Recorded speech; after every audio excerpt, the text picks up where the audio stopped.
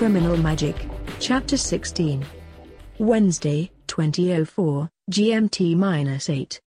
These violent delights have violent ends, and in their triumph die, like fire and powder which, as they kiss, consume. Hedda, Pillhead John, and Collie watched the remaining few minutes of the video, getting more images of laboratories and forests, mostly, and an awful lot of blurry mess that could be just about anything. When they get to the end of the video stream, Collie saves the file and then sits back quietly for a moment, seeming to try to make sense of something. "So," Pillhead John says, "you want to tell us exactly what it was you saw that got you so worked up there?" Collie nods his head. "Look," he says, "you both know that I was involved in the collective movement early on, back before I got here in Newtown." "Yes," says Dr. Jean-Lee. "You have attended the inaugural conference, did you not?" "Yeah," Collie says, waving one hand dismissively. "See, I had a friend back then, and we sort of got into it all together. But then my interest started to move toward the genuine philanthropic article instead of the actions for action's sake Rambo crap that so many of the collectives get into. I mean, I know there's some really good work being done there and all, but for the most part," he looks over at the two of them, "suffice it to say that my friend and I wound up not seeing eye to eye on the subject. And we didn't exactly part on amicable terms. In fact, if you ask me now, I'll tell you that guy's a serious grade A prick. Total lone wolf as well, which makes his life in the collective a bit ironic." "Okay," Pill says. "So Dana happens to have seen this ex-friend of yours in Portland. Big deal. We don't even know when that memory was formed." "See, that's the thing," Collie responds. "About a week ago, out of the blue, who calls me up in the middle of the fucking night with a desperate need for a little electronic intel?" He points at the screen. "You guessed it, that guy. And I happen to know, since he was dumb enough to let on, that he was calling in some additional help on a corporate kidnap gone wrong. The target was none other than Harrison Lynn." Pill lets out a low whistle. Whew. "Whoa. You talking about the same Lynn that just got dead recently, the Petro exec?" "The very same," Collie says. "From what I guessed at the time, the collective blew the snap and he was trying to salvage the payment, getting back in touch with the coordinator. This part I know for sure since she found me recently while looking for him. See, he's notoriously hard to get in touch with, and apparently his life was in some jeopardy." "Well, no shit," Phil says. "Pardon my French, Dr. Jean-Lee, but why the fuck haven't you mentioned any of this to us before? Do you think your buddy slabbed Lynn?" Collie shakes his head, slowly from side to side. "On that point, no. Maybe a lot of things, but I don't believe he's gone so far that he'd kill for money. Not to say folks couldn't occasionally get dead as fallout in his line of work, but I honestly thought the whole thing didn't involve Newtown whatsoever. I gave Coordinator the information she needed and never saw or heard from her again. Now we get Miss Memory Loss in here, and it looks like she's got some connection." "So, do you think that someone tried to kill Dana in connection with the kidnap?" Dr. Jean-Lee asks. "It really was part of the collective. Then Coordinator told me as much," Collie answers, "which is, as you know, very unusual, almost unheard of. But the lab experience, the tree sits..." Collie shakes his head. "I just don't get where it all fits exactly." "I think it's about time you maybe reconnect with your prick friend of yours," Pill says with a grin, "because I'm suspicious that he might have a hell of a story to tell." "Well," Collie says, "I mined Coordinator Satsel number one, so I suppose I can probably get at it again, huh?" "As you know," Dr. Jean-Lee says, "I do not normally condone data intrusions, but I think this may be an instance in which it would be wise to merit an exception." "Mother knows best," Pill says. "Mother sure as hell knows best." Wednesday, 2005, GMT-5. The screen door to the enclosed dining hall veranda swings wide, and as Raif is stepping out, Luz glides past him into the room. "Hello," she says. Sounds of forest awakening churn the early evening air. Since childhood, She's been fascinated by the sheer volume of the sound insects generate. But with all that jungle song, all of the swelling cadence and hum of uncountable voices, she has never, look as she might, been able to find the source of a single note, not even so much as a cicada in full throat. For Luz, each nighttime insect symphony provides proof of the unending wonders of the natural world. "Hey there, where have you been?" Answer asks. "I was walking with Don Ramon, seeing the sights. I am sorry I missed the dinner." "If you're hungry, you better tell the folks in the kitchen," Coordinator says. "They already picked up the dishes." "Oh, I am all right," Luz smiles. "I don't have much hunger now." "Best watch your weight there, Senorita," Renee says, sprawled out in his chair. "Little as you are, one of these big old birds out there could just scoop you right up." "So, Luz," Answer swings around from his place at the table and fixes his friend with a wide stare. "Find anything interesting out there?" He raises his eyebrows as if to say, "Come on, give. What do you have for your old pal?" "Nothing," Luz lies with the ease of drawing breath. She reflects the expression her friend has used. At the same time, she extends an image of the dreaming place, out through the palm of her hand, sending it toward Answer's chest as she appears to flick a fly away from her shoulder. Answer feels a catch in his throat as a transparency showing the meadow and its ethereal inhabitants appears inside his head. A bloody face, a towering man encircled by fire. A worshiper? Melting? Turning into a crocodile? Wisps of other figures, other elements of something, and from a distance, an aerial view capturing Luz and the old man, Ramon, standing at the edge of the great grassy opening, looking skyward. "Do you see it?" Luz's voice appears inside Answer's head. He looks at the Shaw woman standing quietly next to him, her bare feet planted on the rose-colored floor planks. "Yes," he thinks. My dream, man in my dream." She turns her head away and begins to walk toward one of the chairs strewn around the room. Answer has to spread his legs slightly to keep his balance. "You there, too? How?" Other watching, Luz thinks, and the meaning is tinged with fear. The sense of image, understanding, experience runs along the pipe between them, leaving Answer certain that she means that the image of she and Ramon from some point above and behind them did not originate with her. And if someone was watching them there, holy fucking shit. "You all right, Answer? Food agree with you?" Jack North is speaking. Answer can see his mouth moving, tries to switch quickly back from the disturbing images Luz has just streamed his way. "Bugs?" Jack repeats. "Something out of whack with the grub?" No, just a little, dunno, queasy for a sec, thanks. Maybe I could use some water." Answer pats his stomach. "You were green as a leaf, man." Jack shakes his head in relief as he hands Answer a glass of water from the table. "Looked like you were gonna tip right over. Sure you're all right? I'd hate to have to tell the cooks they'd kill one of our most important visitors." "Yeah," Renee laughs. "That'd be a real fucking bummer. Say, Jose, you knacked one of the guests. Gotta cut back on the butter, man." By the time he arrives back at his cottage, Rafe's head throbs. Another headache. Had to excuse myself. Had to get away from those people, lie down and rest. If it weren't for this, his pain blinds him, headache, I'd have stayed and spun those vacuous intellectual lackwits like tops.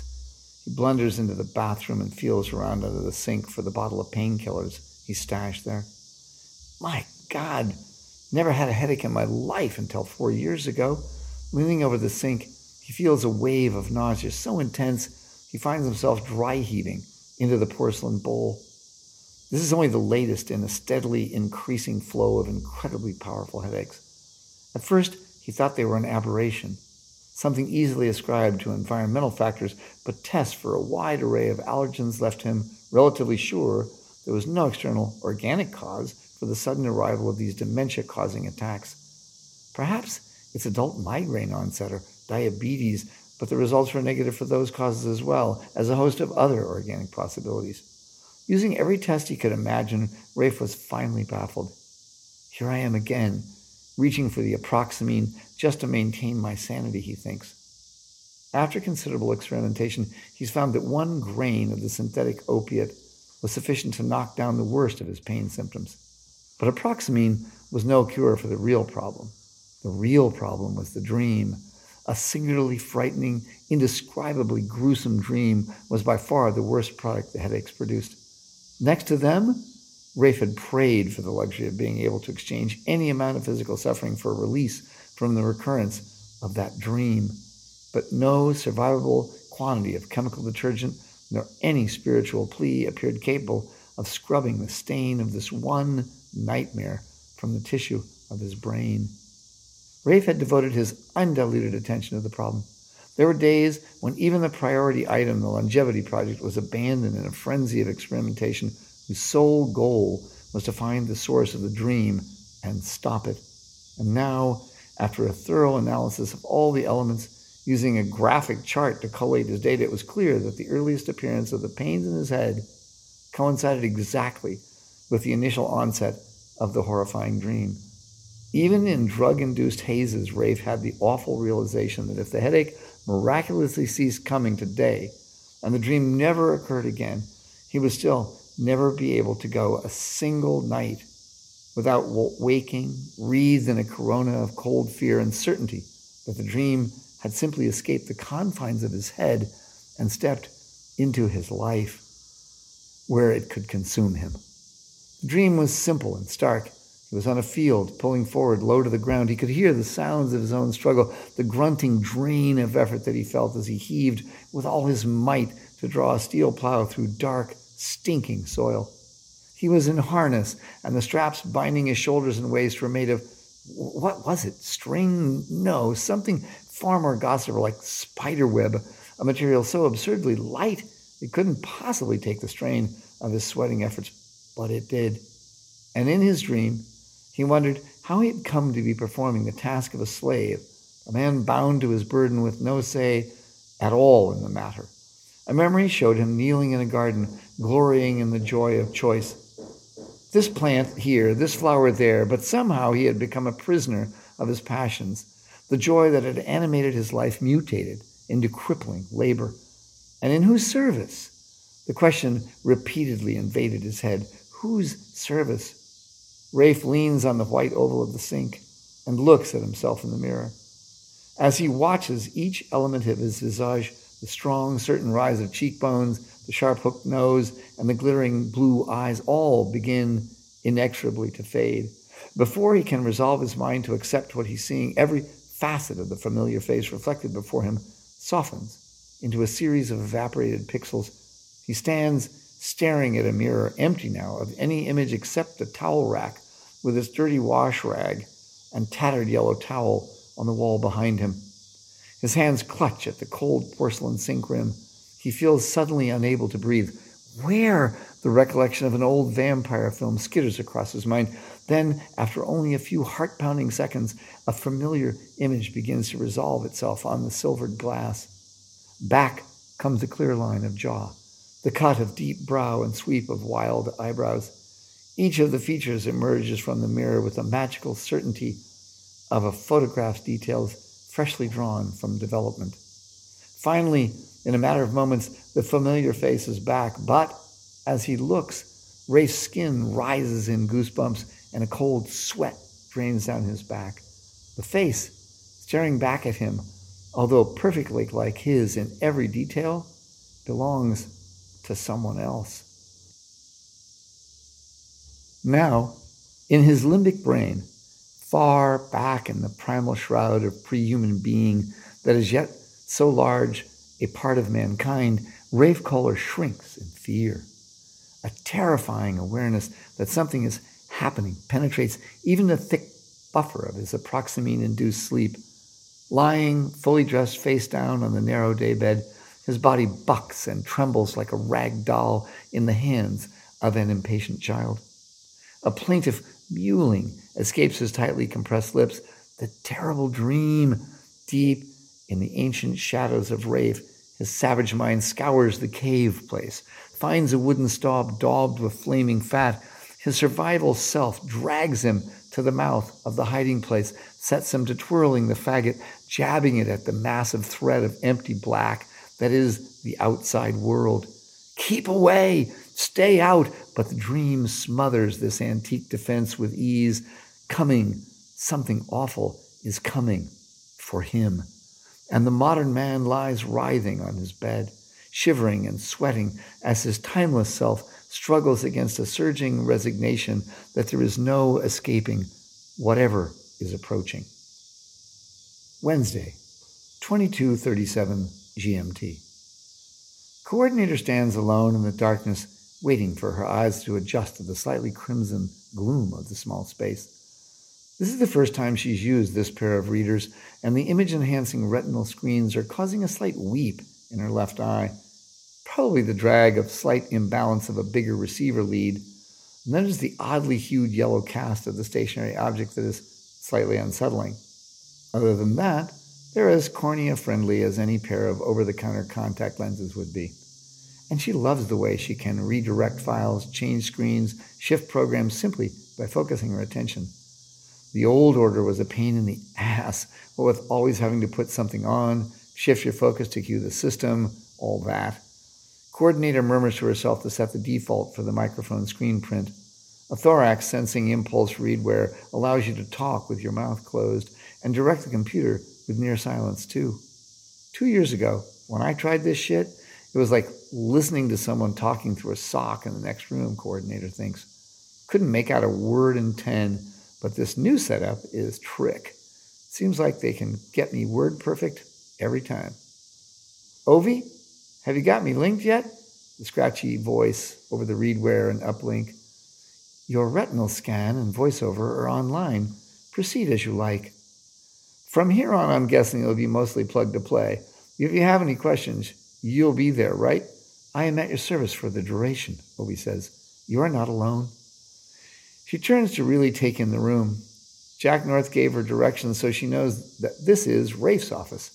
Every flat surface is gorged with piles and reams of paper, wastebaskets overflowing onto the floor. God, the guy's a complete pig, he thinks.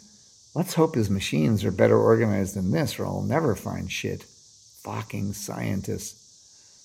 The security up until this point was laughable. One infrared zone guard, a light red pad, pressure detector, and a few badly rigged sound and motion backups.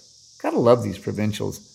But she supposes it's only to be expected. After all, how many data thieves are you thinking are going to run onto you out here?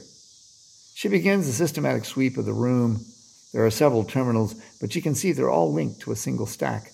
Despite the pigsty effect, there is some order after all. She bends to attach a series of wires to the surface of the drive boxes. All the lines flow back to a 6-centimeter square sequencer clipped to her waist. It's meant to devise a security workaround for any code guardian wear affixed to the physical plane of the computer. She takes a pocket transceiver connecting her retinal interface to the box as a means of assuring no connecting point will be forgotten in a moment of haste. Using your thoughts to control a machine-connected interface device is set up as a vulnerability. Any hasty disconnect, you could have real physical side effects. The idea makes her wince.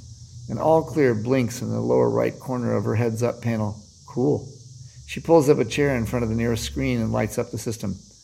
Okay, let's go to it, she says, wordlessly into the throat mic. She pops into the interface connector between house and the local system, and the house mainframe immediately begins bombarding the on-site box with ECM. 30 seconds later, she still hasn't got access. Ovi, what's up? Many key pairs in sequence, he says. More interesting than expected, but the ECM is cracking. Just a moment. Coordinator hears what sounds like a faint tapping over the connection. You're in, Ovi says. Where would you like to begin? Accounting, she says.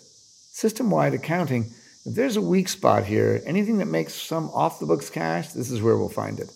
After all, the man's a science geek, not an accountant. The screens before her eyes flicker suddenly awash in unending data deluge.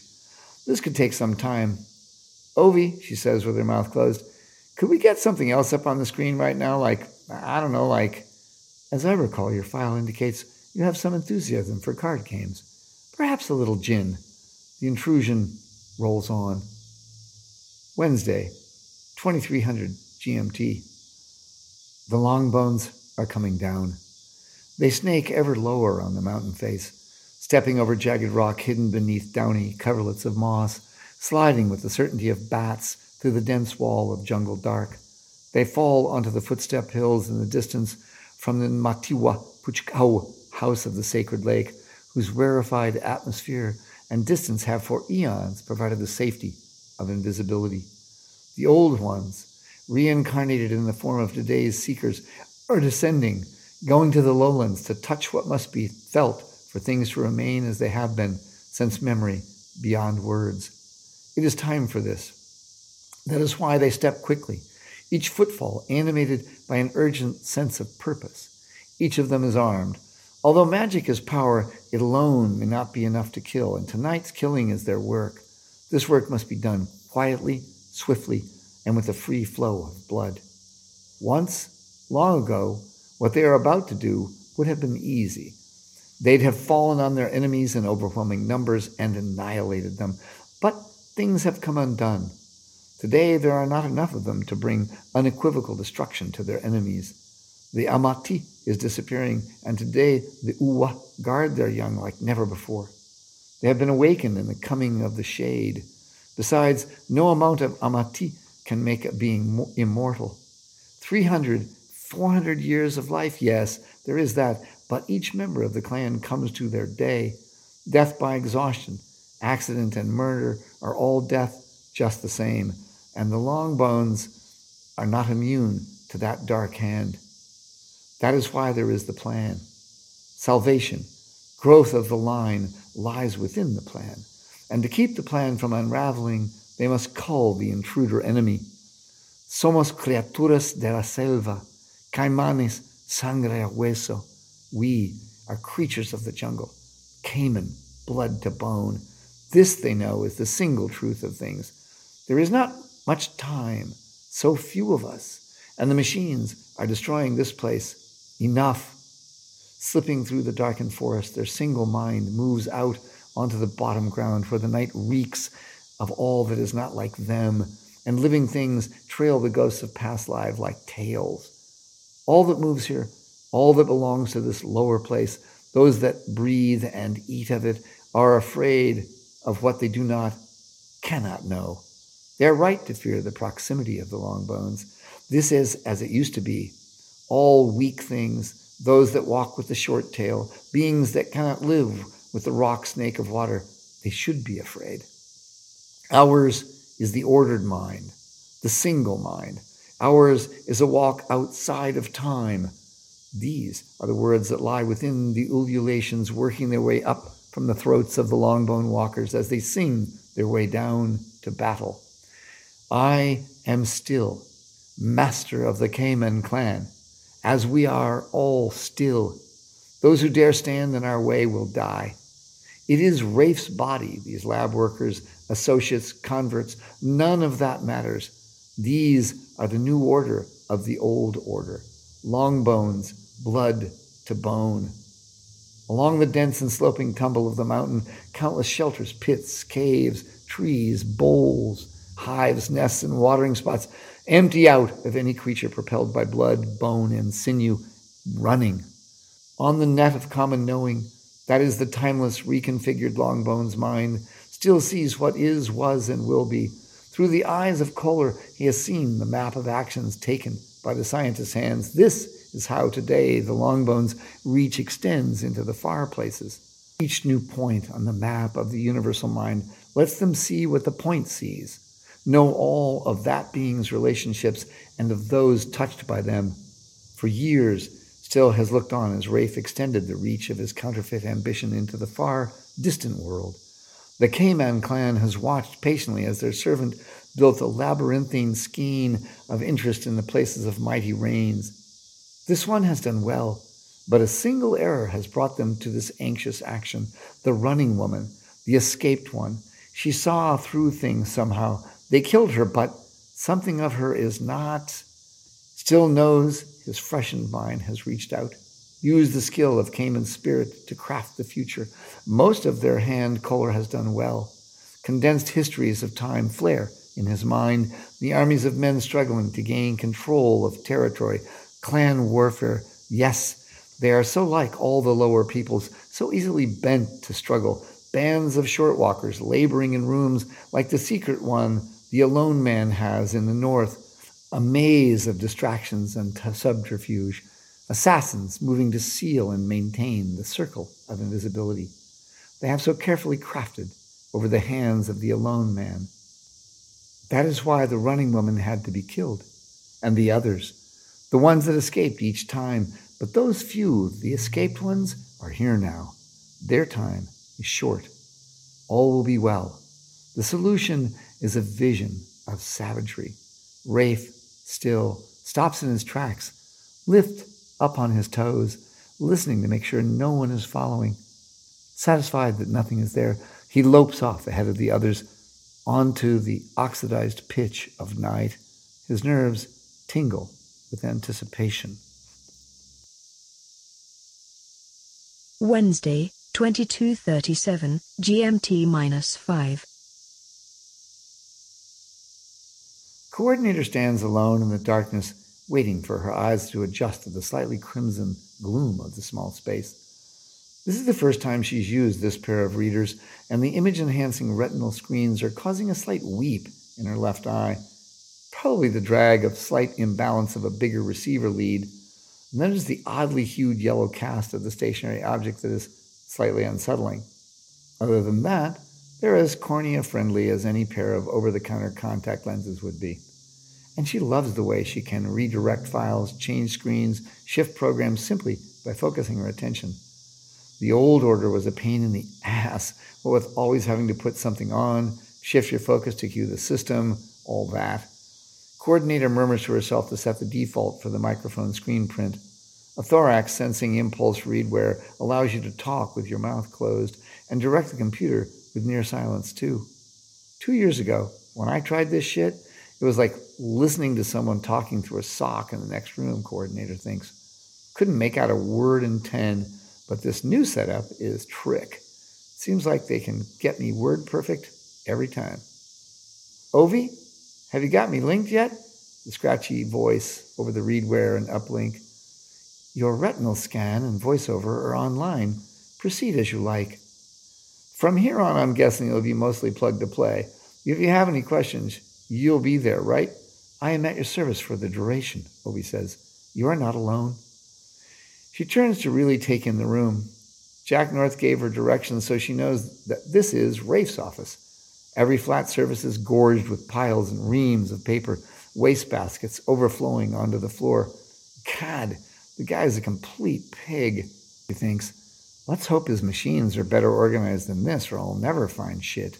Fucking scientists. The security up until this point was laughable. One infrared zone guard, a light red pad, pressure detector, and a few badly rigged sound and motion backups. Gotta love these provincials. But she supposes it's only to be expected. After all, how many data thieves are you thinking are going to run onto you out here? She begins a systematic sweep of the room. There are several terminals, but you can see they're all linked to a single stack. Despite the pigsty effect, there is some order after all. She bends to attach a series of wires to the surface of the drive boxes. All the lines flow back to a 6-centimeter square sequencer clipped to her waist. It's meant to devise a security workaround for any code guardian wear affixed to the physical plane of the computer. She takes a pocket transceiver connecting her retinal interface to the box as a means of assuring no connecting point will be forgotten in a moment of haste. Using your thoughts to control a machine-connected interface device is set up as a vulnerability. Any hasty disconnect, you could have real physical side effects. The idea makes her wince. An all-clear blinks in the lower right corner of her heads-up panel. Cool. She pulls up a chair in front of the nearest screen and lights up the system. Okay, let's go to it, she says, wordlessly into the throat mic. She pops into the interface connector between house and the local system, and the house mainframe immediately begins bombarding the on-site box with ECM. 30 seconds later, she still hasn't got access. Ovi, what's up? Many key pairs in sequence, he says. More interesting than expected, but the ECM is cracking. Just a moment. Coordinator hears what sounds like a faint tapping over the connection. You're in, Ovi says. Where would you like to begin? Accounting, she says. System-wide accounting. If there's a weak spot here, anything that makes some off-the-books cash, this is where we'll find it. After all, the man's a science geek, not an accountant. The screens before her eyes flicker suddenly awash in unending data deluge. This could take some time. Ovi, she says with her mouth closed, could we get something else up on the screen right now? Like, as I recall, your file indicates you have some enthusiasm for card games. Perhaps a little gin. The intrusion rolls on. Wednesday, 2300 hours, GMT-5. The Longbones are coming down. They snake ever lower on the mountain face, stepping over jagged rock hidden beneath downy coverlets of moss, sliding with the certainty of bats through the dense wall of jungle dark. They fall onto the footstep hills in the distance from the Matiwa Puchkau, house of the sacred lake, whose rarefied atmosphere and distance have for eons provided the safety of invisibility. The old ones, reincarnated in the form of today's seekers, are descending, going to the lowlands to touch what must be felt for things to remain as they have been since memory, beyond words. It is time for this. That is why they step quickly, each footfall animated by an urgent sense of purpose. Each of them is armed. Although magic is power, it alone may not be enough to kill, and tonight's killing is their work. This work must be done quietly, swiftly, and with a free flow of blood. Once, long ago, what they are about to do would have been easy. They'd have fallen on their enemies in overwhelming numbers and annihilated them. But things have come undone. Today there are not enough of them to bring unequivocal destruction to their enemies. The Amati is disappearing, and today the Uwa guard their young like never before. They have been awakened in the coming of the shade. Besides, no amount of Amati can make a being immortal. 300, 400 years of life, yes, there is that, but each member of the clan comes to their day. Death by exhaustion, accident, and murder are all death just the same, and the Longbones are not immune to that dark hand. That is why there is the plan. Salvation, growth of the line, lies within the plan, and to keep the plan from unraveling, they must cull the intruder enemy. Somos criaturas de la selva, caimanes, sangre a hueso. We are creatures of the jungle, caiman, blood to bone. This, they know, is the single truth of things. There is not much time, so few of us, and the machines are destroying this place. Enough. Slipping through the darkened forest, their single mind moves out onto the bottom ground where the night reeks of all that is not like them, and living things trail the ghosts of past lives like tails. All that moves here, all that belongs to this lower place, those that breathe and eat of it, are afraid of what they do not, cannot know. They are right to fear the proximity of the Longbones. This is as it used to be. All weak things, those that walk with the short tail, beings that cannot live with the rock snake of water, they should be afraid. Ours is the ordered mind, the single mind. Ours is a walk outside of time. These are the words that lie within the ululations working their way up from the throats of the Longbone walkers as they sing their way down to battle. I am still master of the Cayman clan, as we are all still. Those who dare stand in our way will die.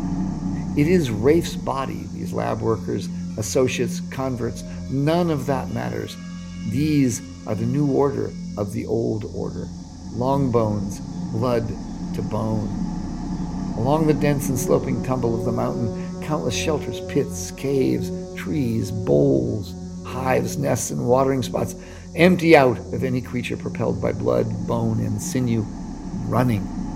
On the net of common knowing, that is the timeless, reconfigured Longbone's mind, still sees what is, was, and will be. Through the eyes of Kohler, he has seen the map of actions taken by the scientist's hands. This is how today the Longbone's reach extends into the far places. Each new point on the map of the universal mind lets them see what the point sees, know all of that being's relationships and of those touched by them. For years, Still has looked on as Raif extended the reach of his counterfeit ambition into the far, distant world. The Cayman clan has watched patiently as their servant built a labyrinthine skein of interest in the places of mighty reigns. This one has done well, but a single error has brought them to this anxious action. The running woman, the escaped one. She saw through things somehow. They killed her, but something of her is not. Still knows his freshened vine has reached out, used the skill of Cayman's spirit to craft the future. Most of their hand Kohler has done well. Condensed histories of time flare in his mind, the armies of men struggling to gain control of territory, clan warfare. Yes, they are so like all the lower peoples, so easily bent to struggle. Bands of short walkers laboring in rooms like the secret one the alone man has in the north. A maze of distractions and subterfuge. Assassins moving to seal and maintain the circle of invisibility. They have so carefully crafted over the hands of the alone man. That is why the running woman had to be killed, and the others, the ones that escaped each time. But those few, the escaped ones, are here now. Their time is short. All will be well. The solution is a vision of savagery. Raif, still, stops in his tracks, lift up on his toes, listening to make sure no one is following. Satisfied that nothing is there, he lopes off ahead of the others onto the oxidized pitch of night. His nerves tingle with anticipation. Wednesday, 23:12 GMT-5. The first touch is cold. Luz shifts on her sleeping mat. Perhaps it is the newness of this ground. But by the time she thinks it, she knows it's wrong. False. She sits up. There is no shift of awareness in her as she moves because she has never truly gone to sleep. Since the moment she lay down, she has been unable, in truth, unwilling to leave the present moment. This air cannot be cold. She knows that.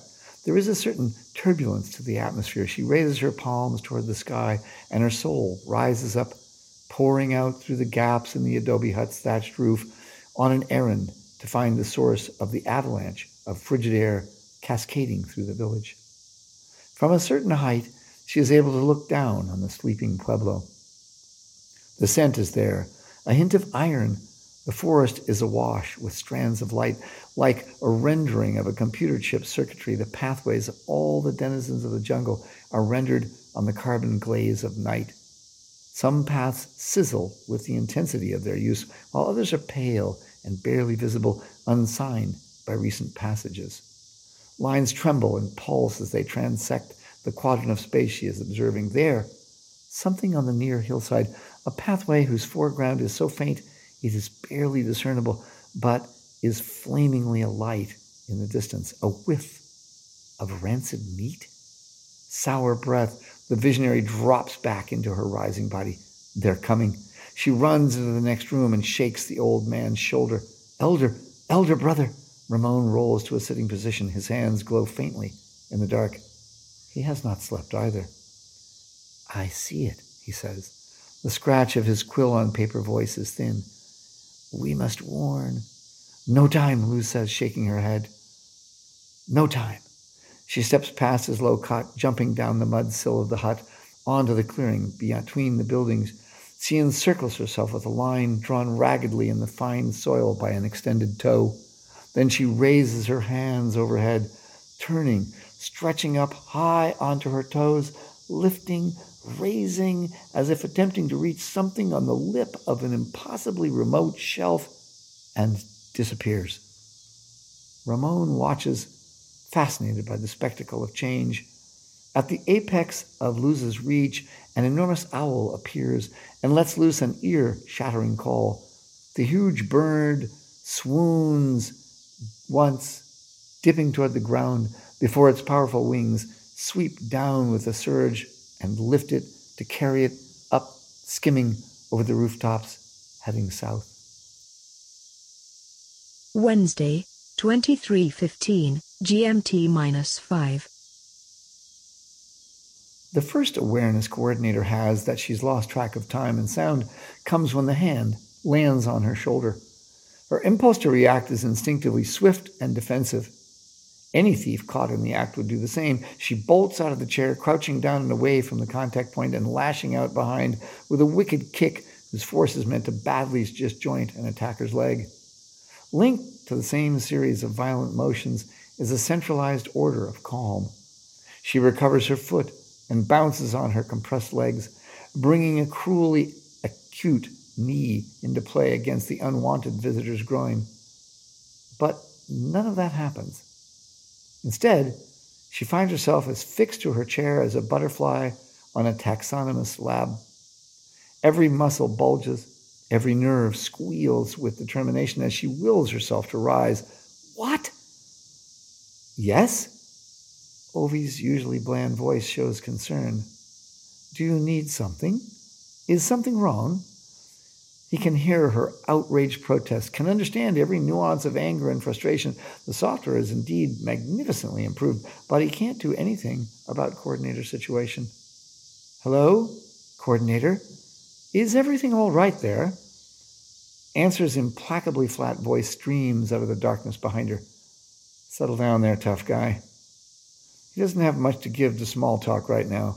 Containing Coordinator struggles within the confines of his mesmic fence is really the first order of business. She fights hard. The instant her mind recognizes his tone, Coordinator lets her body go flaccid. The hand on her shoulder stops her off-balance fall and raises her up and back into her chair with alarming ease. Okay, pal, she hisses at the gray face. What's the goddamn story? Coordinator, is there anything we can do for you? The voice drones in her ear. What are you doing here? Coordinator asks. It's a logical question. Any asshole can see that. You think this is some kind of party, a little after-hours sleepover situation? Jesus, you're just messing shit up. I don't suppose you're wearing all that slick gear so the entire Pueblo can hear you reading me off, Answer says. I was watching you work the laptop this afternoon, and I don't take you for a recreational pad type. Figured you might get into something interesting. He lifts his controlling hand from her shoulder. A sense of muscular determination flows back into Coordinator's limbs and core. What was that? Her eyes reflect the stew of fear, anger that she feels along with respect. She can't see a weapon. The screen shows he's holding nothing. That, a little personal defense thing Luz taught me. Nothing really, just a trick. Answer folds himself down cross-legged on the floor next to her, taking a seat. Those red eyes look interesting. What do they do for you? Coordinator begins to pick up where she's left off. Curiosity about hacking from the god of no-tech? My. Coordinator points at the lenses.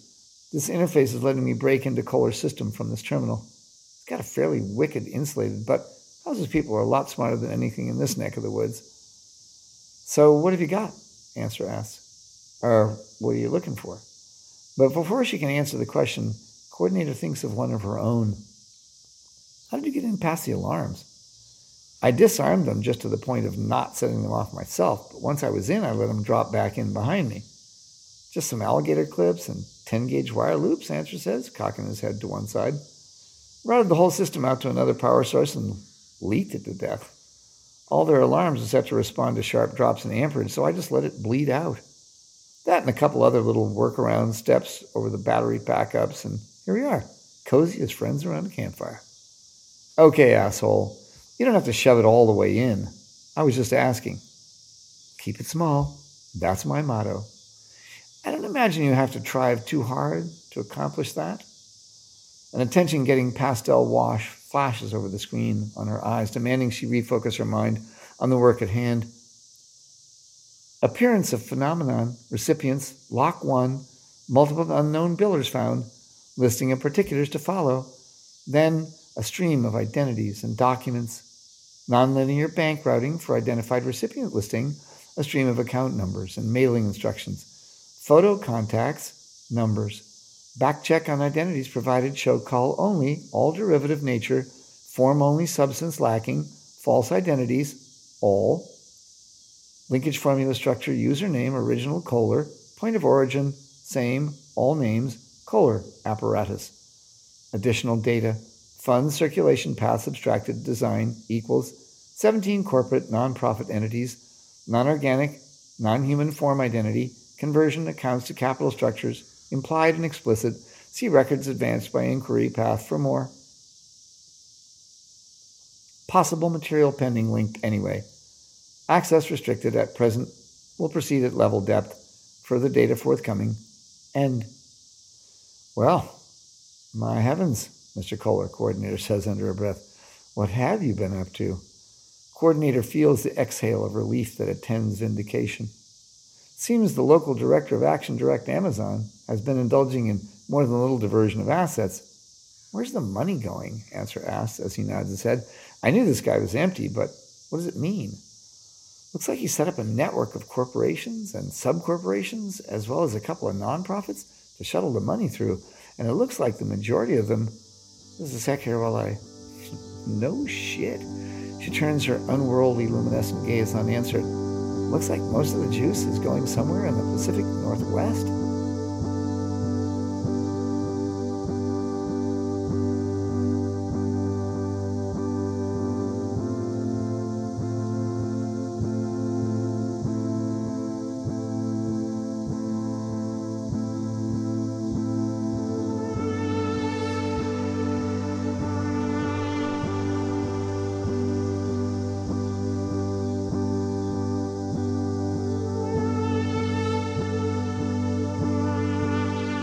Join us next week for Chapter 17 of Criminal Magic.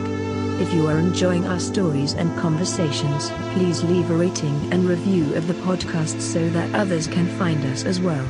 Thanks, and see you next week.